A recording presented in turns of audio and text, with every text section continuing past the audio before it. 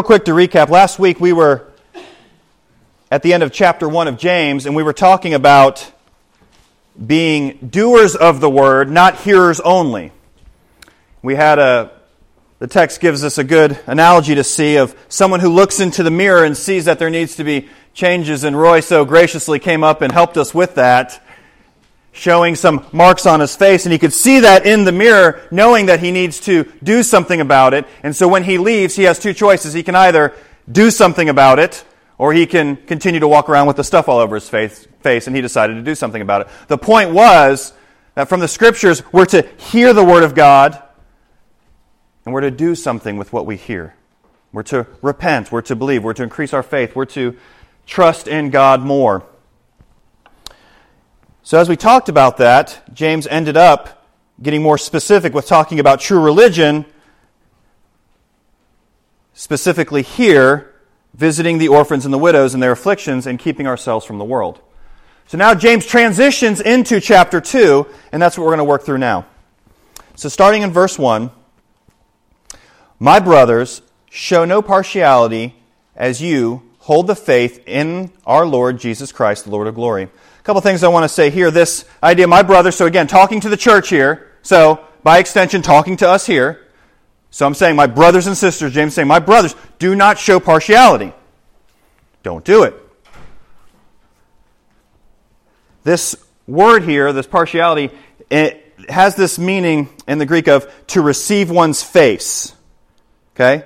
So kind of don't take it at just face value what's there. Okay? Don't just say, "Oh, look at this person's face. I bet you that's all I need to know about them is just I can see it right in their face." That's not true. Okay? As you hold the faith in our Lord Jesus Christ. So one thing that we know here is that these people understand. They are believers. They understand the gospel. They hold to the faith, but they're doing something wrong, apparently, that James feels he needs to point out. And he ends his first verse with the Lord of glory, talking about Christ. Now, real quick, if you don't understand this or you didn't know this, understand that Jesus is the Lord of glory. God the Father, Lord of glory. Holy Spirit, Lord of glory. This is the idea. This is the Trinity. Okay? This is saying that God the Father, God the Son, God the Spirit, they are the same in essence, but different in persons. We were singing that with the Holy, Holy, Holy. Okay, this is a deep concept, but we need to understand that Jesus isn't less than God. He's not something different. No, He's God in His essence. And that's why He is the Lord of glory as well. So and remember, God already says He doesn't share His glory with anybody, does He? Is God just going to give out glory to everybody else? He's the only one who deserves glory. So if Jesus is the Lord of glory, by extension, He has to be God. Okay, so that's just a side note that I wanted to point out there. All right, so he's saying, do not show partiality. Okay, so what's going on? What are they doing? James continues, "For if a man wearing a gold ring and fine clothing comes into your assembly, and a poor man in shabby clothing also comes in," stop there. Okay, real quick, this idea of assembly. Two possibilities here that I do want to share with you. Traditionally, people would interpret this to say the assembly, what we have here today. Okay, so the picture would be, not just somebody with a ring, because again, there's quite a few of us who have that, but somebody, maybe the nicest suit, I don't know, Armani suit, comes in, gold everywhere, pulled up in a limo, perhaps, okay, coming in the door. That's more of what it's talking about. And again, on the other side, shabby clothing. We've seen that before. Ripped clothes, maybe dirty, hair matted some, who knows. If they both come into this assembly, he's going to talk about how we should act. Okay? The other option, which I just want to throw this out there, I think the point's going to be the same, but I ultimately want to say that if you remember in 1 Corinthians chapter 6 in particular, Paul's talking about lawsuits between believers. And he's saying, don't go to the court system. Don't go outside the church to settle something between believers. You should be able to settle it inside the church. If there's an issue going on, someone's been dishonest, something's going to happen, what should happen is believers should come to the church and we should handle it. Okay? Now again, if it's something that's broken the law, then of course the authorities have to get involved. No doubt. But again, some dispute, some issue, we should be able to handle that here. So it could be that this text is saying if you're going to have one of those scenarios where there's an issue between two people, a rich man and a poor man, don't show this guy special treatment because he's rich and this guy because he's poor, put him over there. It could mean that courtroom scenario in the church where we're doing that, but I think it's more the General Assembly. But I want to just make sure you know that there's those two options out there.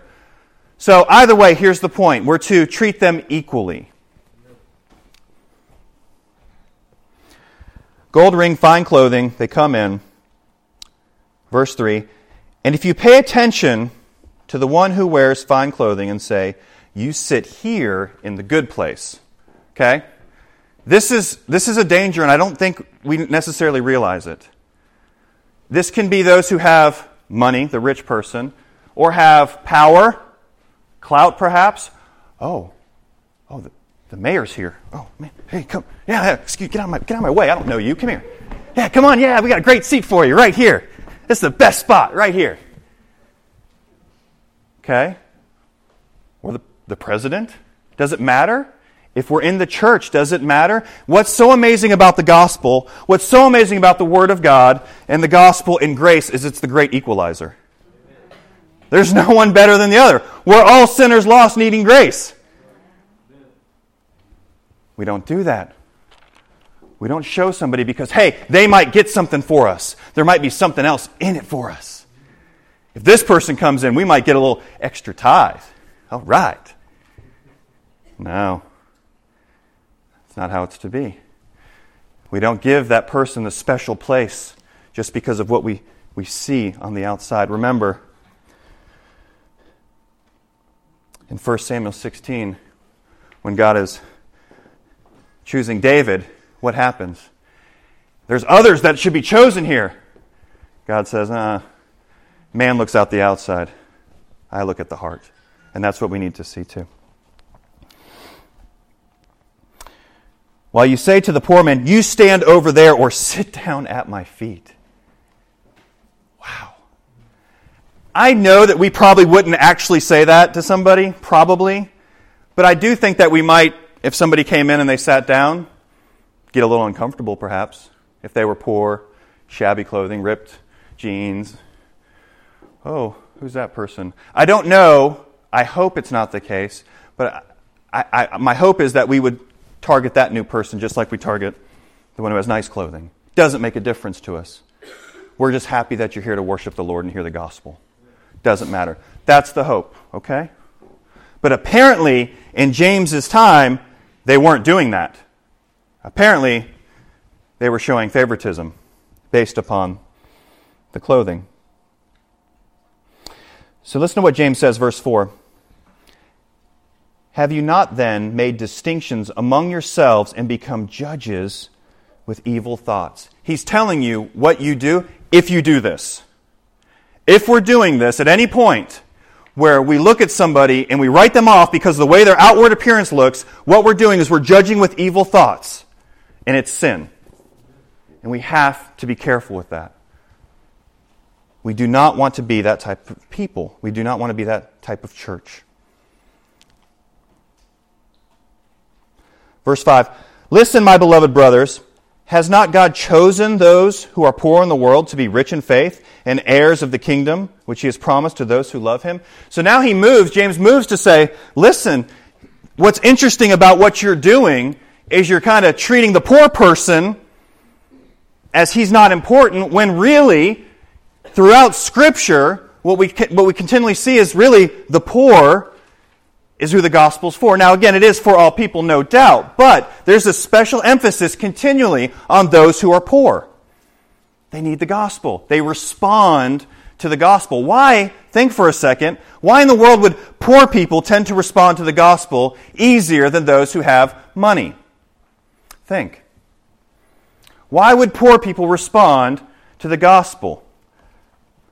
Because sometimes, I think, those of us who have money, and remember, before when we were having this conversation just a couple weeks ago between the poor and the rich, we are the richest Christians to ever exist. So be careful with this as we're working through this. But rich people, why is it so hard for rich people to have genuine faith? A lot of it is because we can depend on ourselves. We can depend on the money we make. Food's going to be there. We can depend on the insurance we have, health care. We can depend on so many other things that we don't have to cry out to God. Now, it's a misunderstanding. Certainly, God is still over all of those things. But it's a misunderstanding. And so what happens is sometimes we lean on ourselves and our education, our status, other things. And poor people don't have that generally. And so they have to cry out to God. So here's the trick for us as a church and in this culture as some of the richest Christians ever. Don't fall into that. Don't fall into that. Don't fall into that trap that we don't need God in everything. We need Him in everything.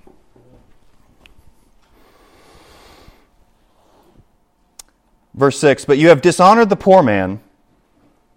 And then he says, an interesting thing, are not the rich ones who oppress you and the ones who drag you into court? Verse 7, are they not the ones who blaspheme the honorable name by which you were called? You're showing honor, more honor to this person who's rich, who's coming in, and that's the ones who are actually causing trouble for you. But you're thinking now, I'm going to buddy up to them because they've come into the church and things are going to get better. He's saying you're missing the point on so many different levels. It's really those that are causing these issues, especially in James's time. Okay. So we see that. There's some things that we can work through, even in our own lives. Now let's transition to the next section, and I think it's going to get interesting here for us. Verse 8, if you really fulfill the royal law according to Scripture, you shall love your neighbor as yourself, you are doing well. First, what I want to say is if you really fulfill the royal law according to Scripture, what's the royal law? What does that royal law mean? As I was working through this, I was like, what does the royal law mean? Royal seems to come with the idea of a king. Who's the king? Jesus is the king, right? Jesus is the king. His law. Now we have the law of the Old Testament, certainly. But Jesus talks about the law, and he says, I'm going to summarize it for you. So I'm going to tell you what the whole law and prophets are about. Let me hear, if you can, tell me, what does Jesus say? Love the Lord. The second is just like it. As yourself. So that's what the text says. So right here, this royal law, I think is what it's saying here, is Jesus is, the way he summarizes the law of the Old Testament. Now, it's included in the Old Testament, but it's Jesus' summary of the whole thing, okay? Because again, remember, when Jesus says that, he's taking that out of Leviticus and Deuteronomy when he's saying, love the Lord your God with all your heart, soul, mind, and strength, and love your neighbor as yourself. He's taking that from the Old Testament, but he's explaining it further and saying, this is the royal law, do this. So if we fulfill that, we're doing well. So this is an area where we could possibly rejoice. Hey, I think I'm loving my neighbor as myself. Praise God. Praise God. If we're fulfilling that, then it's encouraging. We can be encouraged. That's what James is saying. But watch what he does now. But if you show partiality, you are committing sin and are convicted by the law as a transgressor. Okay. Now here's where it gets very interesting for us. Let's look at this closely. For whoever keeps the whole law but fails in one point has become accountable for all of it.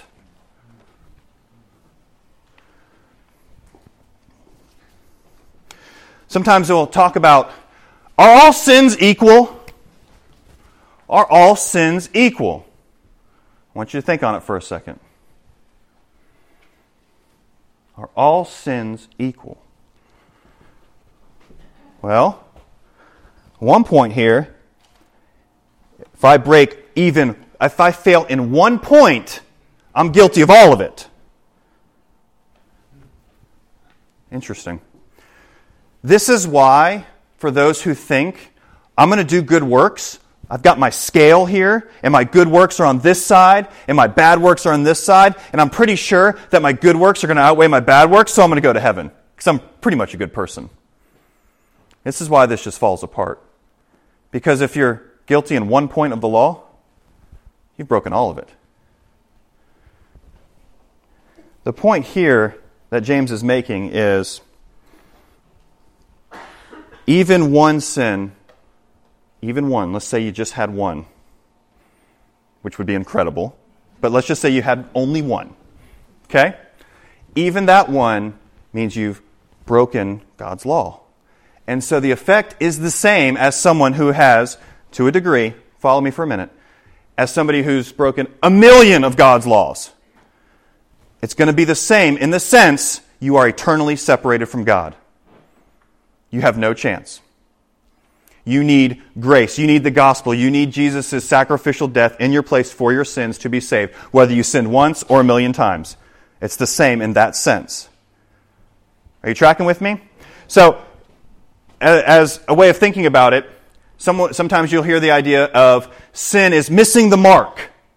Okay, and sometimes there'll be the idea of an archery. Okay, so you have a bow, you have your arrow, and then you have the target.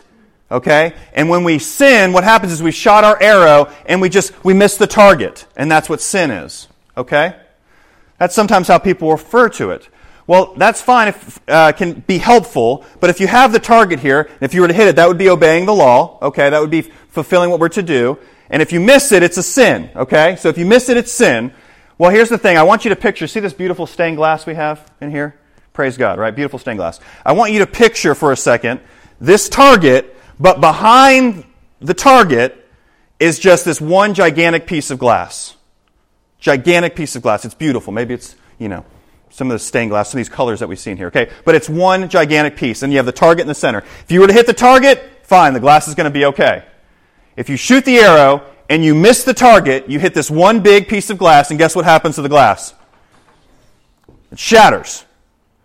That's what's going on here. Even if it's just one arrow that you shoot and you miss, you've broken the whole thing. Does that make sense? That's what's going on with the law there.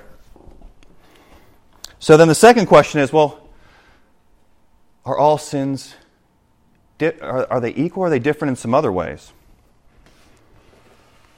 I want to share a few things with you. Proverbs 6. It should be up on the board, but you can turn there if you want to. Proverbs 6, 16 through 19. I want to share this with you.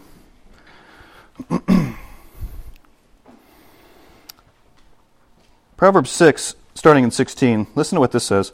There are 6 things that the Lord hates, 7 that are abomination to him. Haughty eyes, pride. A lying tongue. Hands that shed innocent blood. A heart that devises wicked plans. Feet that make haste to run to evil. Ultimately, that's the idea of sin or evil that you want to do, and you just keep doing it. That unrepentant, I'm just going to keep doing this. A false witness who breathes out lies. And look at this one. And one who sows discord among brothers. Whew. That's going into things concerning even the church, where you're sowing discord by being discontent or gossiping or whatever. We have to be very careful. This is saying the Lord hates these things. So if you think, well, God doesn't hate anything, God's love. He is love. And the fact that He is love and He's just shows, and He's holy, that He hates certain things, and these are some of them. In John 19, 11 and 12, Jesus is talking about Judas, and He says that Judas has a greater sin. In Matthew 11, 20 through 24, Jesus is going through and He's explaining that there were some towns that He had gone to and He was performing miracles, and guess what? The people were not believing. And He says ultimately, He says, it's going to be worse for you than it was for Sodom. Do you remember Sodom and Gomorrah's story? It's going to be worse for you on the day of judgment because I've come through and I'm performing these miracles, the Son of God, and you're rejecting. There is an idea in Scripture of different levels of hell, if you will. Different punishments. Here's the thing. Is all sin equal? Yes and no. Yes, in the sense of one arrow breaks the whole thing and you're separated from God forever and you have no chance without the gospel, without the good news of Jesus Christ. Yes. But there are some sins that are more heinous. And I think we understand that today, right? If I'm here with George and I kind of slap him, right? That's bad. That's bad. Or I spit on him, disrespect. That's bad. But in general, if I pull out a gun and shoot him, that's going to be a little worse, right? I think we all agree with that that's worse. Okay, the same is true with our sin with God. There are sins that, if you will, when we're shooting, they really miss the mark. Now again, all the same, breaks the glass, separates us from God, Hitler. He's going to have to give an account. Okay? There are people, compared to his life, did not do things like that. They both will be separated from God if they're not in Christ. They both will be in hell. No question. But the punishment that one will receive versus the other, that's part of what will stand before the throne of Jesus, and he'll divvy out that. Okay? So realize that there is a difference. Yes, they're the same, but also no, they're not exactly the same in their essence. They're different in that sense. Does that make sense? Are you tracking with me on that? Okay. So with that, go back to James. As we're showing partiality when we shouldn't be, whoever keeps the whole law but fails in one point is accountable for it. That's what James is explaining here. Because here's why. He moves into explaining why. Check this out. For he who said, do not commit adultery, also said, do not murder.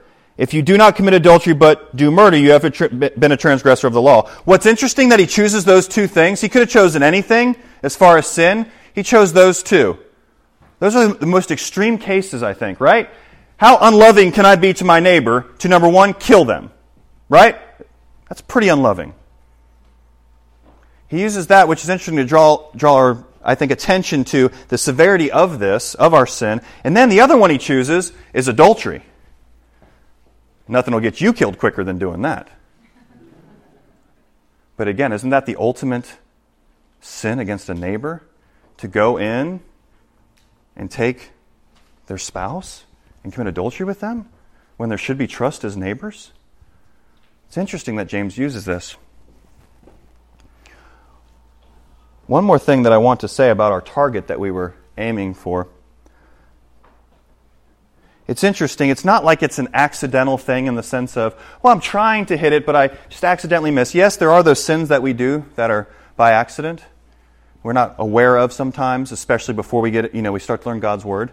But what's interesting about sin is a lot of the time it's an active decision that we're doing. So now check this out. If we shoot those arrows at the target and we're missing, and it's hitting the law, it's breaking this big piece of glass we have, here's what I want you to see for a second. When those arrows go by, envision this. In essence, they're hitting the sun. They're hitting Jesus. Because here's what's happening. He has to pay for those sins. He pays for those sins. Because in God's plan, that's what He's done. So He's paid for those sins on the cross. So a way of, I think that we can look at it that may be helpful is, Jesus is saying, here, I'll stand here and shoot. And if they go in here, that's my mission for you because I love you. And we can take comfort in that He's willing to do that. But now watch this, and track with me on this for a second. What about if this was your son, your child that's taken those arrows from people? Boom, boom. Now, this was hard. I'm not kidding. I wept over the scriptures for our congregation when I thought of this week. Imagine standing there, people are going to shoot these arrows, and here's the thing. This unrepentant sin that we've been talking about, it's shooting the arrows like this. Oh, I see the target. I know what the Word says. I hear it, but I'm not going to do it. So here's what I do. I take my arrow, and I see that, and I see the sun. And I let go, and I shoot. I missed the target on purpose. How would that make you feel? That's what's happening. With unrepentant sin, here's what you're saying. Yeah, I see what you want me to do, God. I hear it. I'm not going to do it. I don't love you enough to even try. And ultimately, because that is a love that comes from God, if you don't have that love inside of you, that you're not even going to try, that's where I think the Scriptures are showing us that you don't have that love inside of you yet. You haven't tasted that.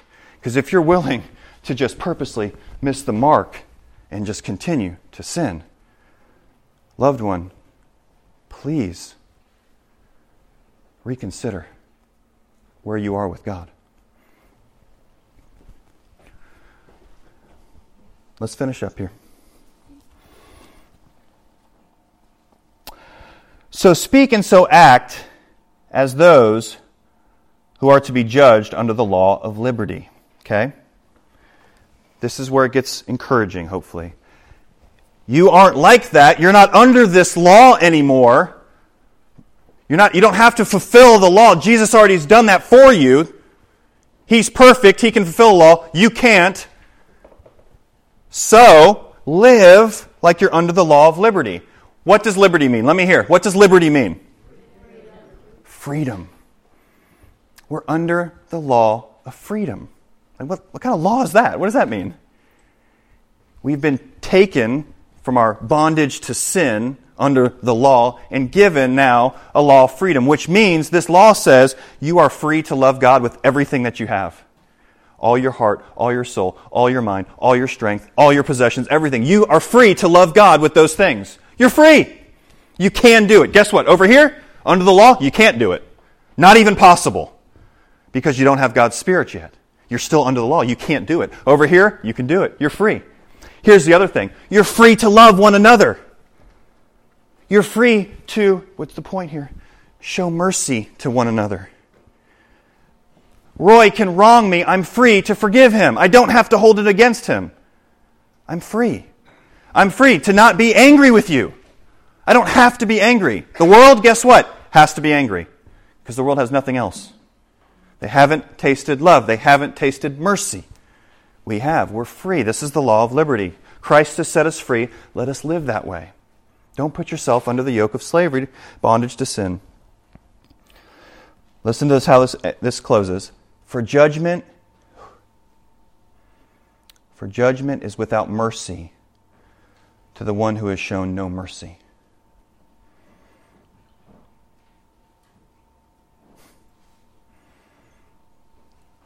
What is mercy? What is mercy? Think for a second. What is mercy?